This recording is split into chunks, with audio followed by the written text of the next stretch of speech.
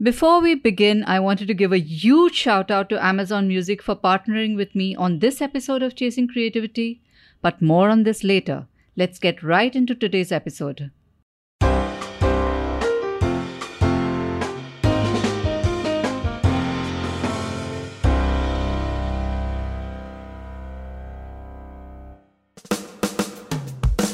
Hello and welcome to the latest episode of Chasing Creativity. I'm Kiran Manral, your host, and today my guest is illustrator, animator, award-winning indie comics creator, and the creator of something we love, Angry Mousey. Welcome to Chasing Creativity, Abhijeet. Thanks, Kiran. Thanks for having me. I think it's lovely being here. After listening to all the lovely podcasts you've churned out, I think it's a pleasure and an honor being here. Thanks. I'm glad you could make it, and I've really been wanting to have you on the show for a while. You know that we've been through all sorts of wrong emails and wrong messages, but you're here finally. Yes. And let me make the best of it. Looking forward. Tell me, to start straight off the bat, how did comics interest you? We all, read comics as kids, and we all loved. I mean, I grew up in the age of Phantom and Mandrake and Tinkle and all that, but we never ever got down to creating them. What made you decide to take it up as a career? I think my interest in comics also began when I was, probably 4 maybe. I remember my parents exposing me to this medium very young, and I loved the visuals. The fact that a story can be told through pictures, colorful images and dialogue bubbles. I think that fascinated me a lot. And something in me, I just wanted to draw these. And I think I have my early scribbles from back then, where I've actually drawn small comics and told jokes, in that style. So I think from a very young age, that medium has interested me. I've fallen in love with the whole visual aspect of it, I think, and the characters that we grew up with, the names you took. I think even I have read, I think Mandrake was one of my favorites, but then along came Tinkle, Shikari Shambhu, Supandi, Asterix, Tintin, then eventually Mad. I was exposed to Mad at a very young age, so I took it all in, and I enjoyed reading those more than, I must say, even children's books. Okay. So when I say if I have a favorite children's book, I probably have not many, but if I can name the comics that I grew up with much more easier. And I still have them collected, by the way. Oh, that's wonderful. Have most of them in mint condition. And I think that's my love for comics, which started at a very, very young age. And I must thank my mom and dad. My mom especially, because after exams, the results ke baad, she used to say, "Chalo, we'll get you some comics today." And I used to say, "Okay, today I want 5. If I've come first, I want 6 comics." But I think that was my reward.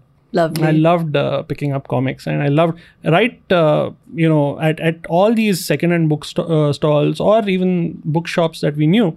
I always had my eyes peeled for comics. Lovely. I remember I used to love these Amar Chitra Kathas also, and Tinkle, Mad. I didn't have Mad, but all Phantom, Mandrake, and I had a pile of comics, 2 piles, which were taller than me. Okay. And I had a lending library at home. Oh wow. Yeah. And very proper, with a book of ledger and 50 paisa, nice, whatever, 20, not 50, it couldn't be 50 paisa in those days, it would be 5 paisa or 10 paisa, I think. So comics love was there. I think we grew up with comics, and I really feel bad for this generation of kids who have gone on straight to very adult type of comics. The screens and web comics have, I think, changed it all somewhere. But all the parents are like, you have to be a doctor, you have to be an engineer, you have to be a management person. How did you become a comics person? That's also something that I must say, I never had that pressure at home. Okay. I always was told to follow what I loved doing. And they saw that spark in me that I can draw, I used to love cartooning. I used to love drawing comics, of course. And I think they realized ki iska yehi hai. He'll enjoy. I mean, I was a good student, but I was never really interested in the mainstream maths, science, whatever. Eventually, I used to enjoy my drawing classes in school. I think, wo bolte hai na, like, the signs were very clear. And I'm glad that they didn't kill it. They encouraged it. And so I say my great grandfather was a director of education in Mysore State. My grandfather was engineer. He was with Premier Automobiles as a VP. My father's a lawyer, and then there's me.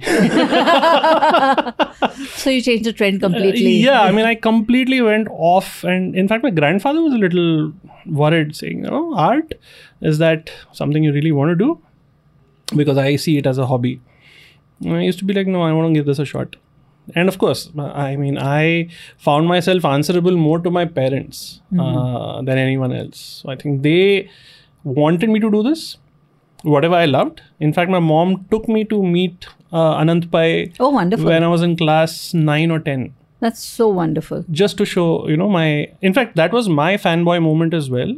Growing up, reading the comics and meeting those people. Uncle Pai was nice enough to give me a script just to try. I drew that story. I sent it. He sent it back to me saying, okay, you're too young. Just get done with your education, training, whatever. Come back later. I still have that letter. And so that's the encouragement I had. So I am very happy that my dreams are not killed for mainstream. So how did you train in it? You studied art and or you studied the mainstream and then got into art? So I am a self-taught illustrator. Okay. I didn't do any formal art training. But I did do my bachelor in mass media from National College. We were the first batch. The course was just introduced. And I was very happy that the course came when I was just going to join degree college. So I majored in advertising. And after that, I did a year of 2D animation diploma. So two great interests I had was media and animation. I wanted to do both, and I got a chance to do both. So 2D animation, so I am a trained animator. And that's where I picked up some more nuances of illustration and all. But largely my portfolio was already made when I was in college. I was already freelancing while I was in college. So my first big break was Midday. I was freelancing. I was interning with them. Midday Multimedia, the website, the newspaper. There was a magazine called Jam. Yes. Rashmi Bansal's. So as most of the teenagers who could write and draw that time, even I had my first illustration published there. And I had also freelanced for a bank manager who wanted to come up with a book. Oh, wonderful. So I had some portfolio already. You were very enterprising as a teenager, I must say. Again, right place, right time, and encouragement. I would always say from home. That's the main thing. So that way, I think by the time I was done with my animation, my degree, everything, I was ready to go back to Tinkle and pitch my work. And that's 2004. That's from when I started drawing for them. Lovely. 2004 to now has been a long journey. Long journey. And when you see a comic book as I'm a storyteller of words, but and my job is to describe the scene visually. When you see it visually and then fit in the words, so it's a reverse process, so to speak. Yes. What are the challenges of doing this that a lay person would not understand? So I think the main thing is the story comes first always. There's always a script that has to be in place, and our work there is to convert those into visuals. So that's the most challenging part, getting the setting right, what the writer wants you to show, what the writer wants you to depict.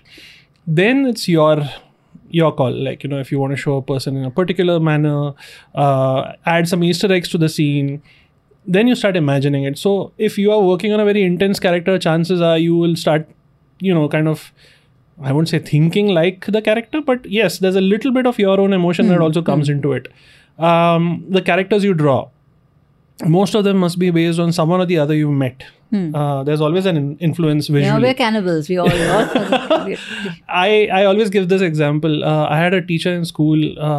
She was a complete terror. Okay. And even now, when I work on school stories, there's always one teacher who ends up looking like her. For some reason, my classmates, my friends from school now who I'm in touch with, they'll call me and say, is that who we think it is? Yes. Turns out she always appears in something or the other. Maybe some relative of mine has a very peculiar expression or a behavioral pattern. I would draw those things. So if I read a person's script and I understand that this character is supposed to react this way, I'll probably base it on someone I know, consciously or unconsciously. It just happens. And then you kind of have to make space for the dialogue bubbles. So when you draw a scene, you have to make sure that there are 3 dialogues in this panel. Okay. So there has to be enough space there to draw those bubbles so that the art doesn't get covered. Sometimes the words are too much. There's not much space for art. Then I call the writer and say, thoda, if you can just edit out that bubble, let me show a little more of the expression there. So a little bit of to and fro happens. Okay. And if you know the scriptwriter very well, it's always a nice synergy. And when it comes to my own comics, which I draw and write, it's a much more faster process. And I do skip a couple of stages there myself. I just directly draw and write as it comes. Okay. So there are 2 very specific ways I can say that I work on script to art. Who would you say are your inspirations? We know Phantom, Mandrake, Mad, etc. But among the illustrators or the comic writers? Growing up, Mario Miranda. Okay. Mario Miranda was a big influence, at least for the expressions and, places. Even he had 2 very specific styles himself, like, a very funny one, exaggerated, and a very, very serious one, which is almost like classical art. He would draw these monuments so beautifully. People used to look very realistic. But if you flip the page, you have a very comical version of the same place or people. His Goa books are hilarious. So are his, foreign, the travels. His Bombay collection though is a different level only. So, and growing up for me, we had Bal Bharati textbooks. Yes. So he had illustrations in those. Really? I didn't know that. Okay. And by the time I realized it's Mario, we had already had those books out. Means I think by 4th our syllabus changed or something. So for a good 3 years, I used to look at the illustrations and remember the chapters better. Our English stories. And I still remember some characters. Shirin and Jal were 2 characters in Bal Bharati books who were always like these 2 kids taking you through adventures or something like that. Are we the same vintage? Because Bal Bharati didn't change for a long time. So I think yeah. We had the same Bal Bharati. 70s, 80s? I grew up in the 80s. 80s. Yes. We might have had the same Bombilla the Miser. Yes. I love that name. Yes, I remember these. So I probably started it and you came at the fag end of it. Yeah. Thankfully, we are on the same Bal Bharati edition. From the time of Amar Chitakatha and Tinkle to current day comics in India and consumption of comics, what has been the trajectory you've seen? Growing up in the 80s and all, of course, comics were huge. But 2000s, I think there was a little bit of a dip. Okay. By the time the internet came in, people started using broadband internet. Gaming was big in the early 2000s, still is. I think thanks to Harry Potter and all these books, I think the reading again picked up a little later. And by reading, I mean books. Comics has always been a little up and down, but right now is a great time to be a comic creator, comic reader, because there are so many events that happen, around the concept of comics. So people who are curious can come and see what's up. Creators can put their work out there for display and sale. Fans can reach out better now. So I think readership is very much there. And I think all the comics, especially ACK, Tinkle, they're as relevant today as what it was back then for us. In fact, they have even amped it up, the whole quality, the look and feel of it. The stories I work on are also so fun. So yeah, I think right now is a great time.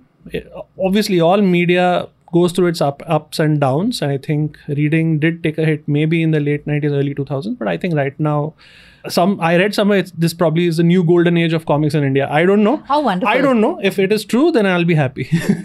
Please send some of that golden age trickling down to novels and books too. Yes. We need more readers. We have people who say they only read non-fiction. So I'm most disheartened. Oh yeah, that category. That's another debate for another time.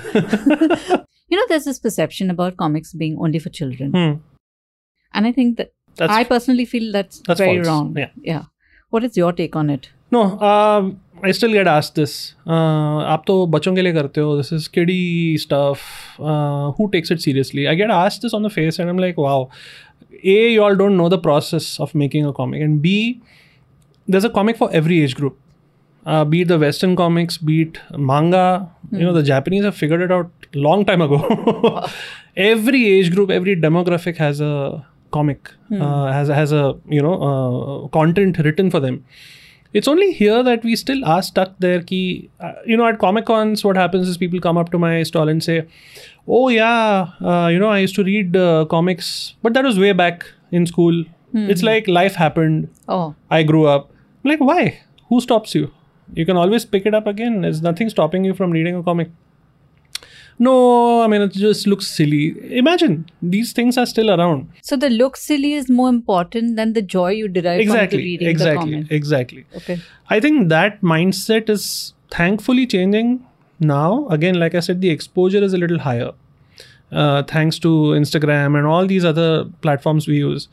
People are now at least aware that hey, there's stuff for everyone. You can come talk to us. You can come see our work. You can come interact with everyone around. Now it's changing. And now they know that there's adult comics as well. Half the DC Marvel stuff we see, the comics are very, very violent. And you can't just say it's for kids. I mean, even your Archie is so grown up. Archie's grown up. Archie died. They killed Archie. There's a zombie Archie series for those of us, for the readers, for the listeners who are aware of this. I'm sure you all know exactly what I'm talking about.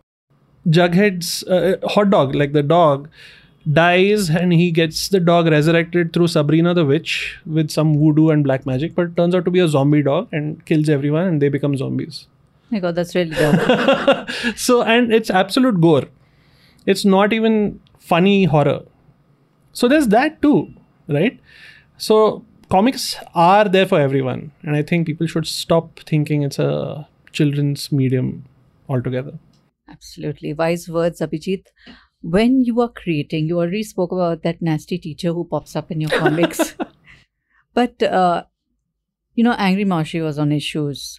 How do you decide that you're going to do something on this particular issue? And then how do you build the script? Just a rough guide. So Angry Marshy has been created. I mean, the stories have been written over once a year, over 3-4 years. Okay. So the current affairs from those times have been reflected more. So I look at the current affairs, I look at the political situation. I don't want to be politically very clear on it, but I want to show what's happening and things that bother me about Mumbai infrastructure, whatever it might be. I just put it. She's a reflection of people's thoughts, albeit a little too extreme, but she gets her job done. And there are characters with her who make her life easier. We'll take a short break and we'll be right back with Abhijeet Kini on Chasing Creativity. Don't go away. So, creating comics is an intense process. What do you do when you feel stuck or when you feel like this isn't moving anymore? You try to distract yourself from the job at hand as much as possible. Some may call it procrastination. I call it research. So I would spend as much time away. I'll probably play my guitar. I'll probably watch some stupid reels on Instagram or whatever. Step out, do anything else but that, because I know at the back of my mind something is marinating. Eventually, when you come back to that job at hand, maybe at night, and night is the best because that's when I think the best ideas come, at least for me. That's when I think, now I'm okay. Now I think the ideas may flow better because I wasted the entire day researching, whatever I call it. But I think everyone has to be able to do that. I mean, you don't have to feel very guilty of stepping away for some time. It's absolutely fine. You're not a machine. And creativity is something I'm sure even you agree that when you create your content, when you write, I'm sure even you have phases where you get stuck on things. And it's completely okay. Everyone faces it. I know some new artists, young artists who just panic a lot and say, oh man, you know what? I couldn't do anything today. And I have a deadline in 6 days. That's okay. If you are so driven, I'm sure you'll pull it off even on the last minute. But that doesn't mean you can sit stuck looking at the screen and just saying, I can't do this. Step away. It's fine. That brings me to the next question I was going to ask. What do you do when you have a deadline and a situation like this happens? Because that is very scary. Yes. But sometimes I think the best work comes out of that. Does that happen with you? Pressure, yes. Pressure is always something that works. I think the more time you have on hand, chances are you try to postpone your best. So you're right. When a deadline is there, I think your brain just goes into overdrive and says, you know what? Forget everything else. Research can happen later.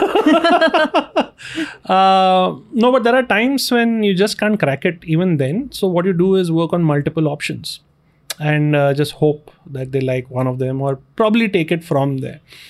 But I think, as you said, deadlines, pressure always brings the best out of any creative person. I feel that's the case. Because there's a paycheck at the end of it. And knowing the clients we deal with, there's always the paycheck at the end, because no one really gives too much of 50% advance all the time. And that's the sad part. Well, that's a big tragedy. Yeah. It's a sad part, because they're like, no, you don't know, we don't have budgets. It's a very tricky thing, being on your own and talking to clients about comics, art and deadlines, and then talking money. It's a very tricky situation, because even they claim that we don't know the medium so well. We need to give this a shot and see. So apart from your thinking pressure, your creative block or whatever, there's also this block about your paisa aayega ya nahi aayega. Very important block. Yeah, there's a whole lot of things happening there. And uske beech mein, in the middle of all that, you have to start thinking creatively and churn out something. So I think you manage, because there's so much riding on this, no? Ho hi jata hai. That's interesting. I've always been wondering, like, it's such a niche space that you occupy. And how do you get people, to know about your books? You go to Comic-Con, of course, but how do you market your work? How do you get readers to, test drive your books, so to speak? I think a lot has to do with the internet today. That's an option we didn't have back in the 90s and even early 2000s. Social media was a very recent thing. So we didn't have blogs, we didn't have websites to display our work back then. We actually had to carry our portfolios to various offices. Now it's so much better that you just run an Instagram ad, sponsored ad. You know that there are going to be eyeballs, that it'll attract. So that's where my wife comes in. Diksha is someone who handles our marketing and merchandising and even the social media aspect. So she makes sure that the sponsored ads are run. We talk about our comics at any event we do. Like I do a lot of workshops for schools. I am also visiting faculty at a couple of colleges. So I always try and talk about any new book I'm coming up with, just as a B-side, like, okay, this is there and this is how it happened, just to garner some amount of interest and see what people think of it. But I think a large chunk of our audience does come from events, word of mouth, and Instagram ads. Okay. And that's what we are really, really pushing. That's what we really look at to get more people to try out this content. And again, like you said, niche profession, niche content as well, because these are adult comics. Like Angry Moshi is an adult socio-political satire. It's not for everyone. It's not for everyone, definitely. And my Tinkle fans might come up to me and say, hey, you know what? We want to pick this up. There might be kids. And I'll be like, no, it's not for you. This is probably for parents who have come along with you. So that's an even more niche audience we have to look at. Something like Bombay Rhymes is a book on Bombay, the characters that we have around us in the city. That's a more universal thing. So we target our ads accordingly. Age groups, locations. And that's how we try and get people to check these books out. Tell me something about Butterfingers, your latest venture. Butterfingers has been a character very close to my heart. And I started drawing it for Tinkle back in 2007 when the series started. Now I'm drawing it for Penguin. Okay. And we recently had a new book called The World of Butterfingers out. Khairunisa is a brilliant writer. And she's more like family to us now because we've collaborated for all these years. Butterfingers is like something that is very, very close to both of us. She writes the scripts, I do the art. Again, like I said, school stories, childhood stories, gags, friends, teachers. These are things that the series has. And knowing like the teacher I just spoke to you about, I'll have multiple teachers I can draw in. Multiple uncles and aunties that I can just have fun drawing, reactions, and there's always some amount of some disaster that he'll be creating and then saving the day. It's fun, It's like living a little part of your childhood again. So I think I enjoy that. It reminds me of a quote from someone, I forget who. Never annoy a writer, they'll kill you off in their book. So I said, never annoy an illustrator, they'll also kill you off in their book. We'll show you how they can be killed off. Also, yes, gruesomely. So tell me something about your merchandise. The merchandise is now we started it in 2011 just to try it out at Comic-Con. And me and my wife, we had given it a thought and said, you know what, let's try this out. Few things that we could print and display and sell. But we got a very good response. And from then we thought we'll make this a brand.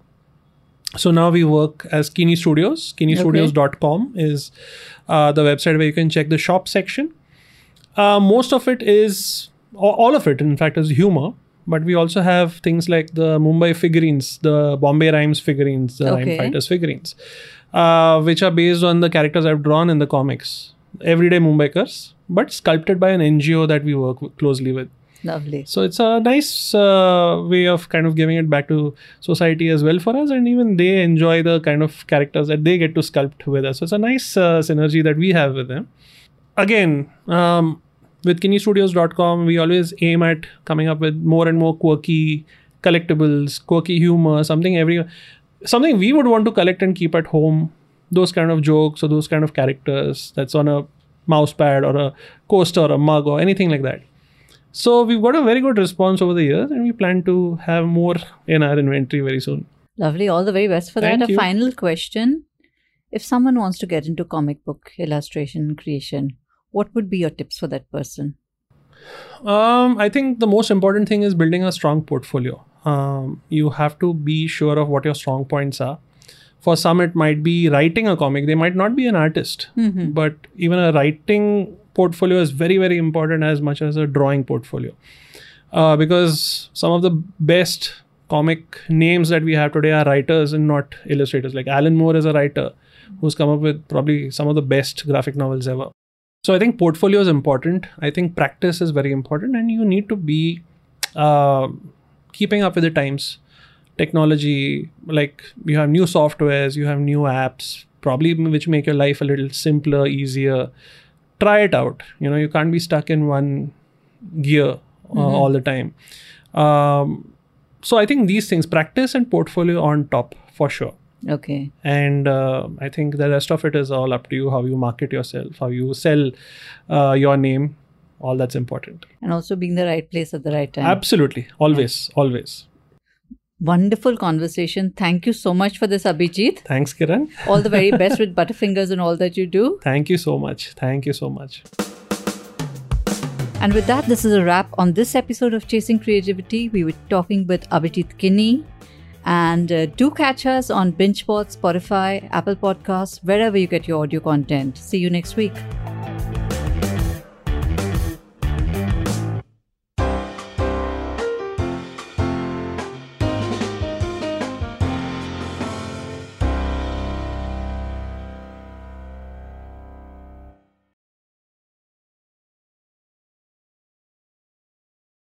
Thank you for tuning into this episode of Chasing Creativity. I wanted to say thank you to Amazon Music once again for partnering with me on this episode of this podcast.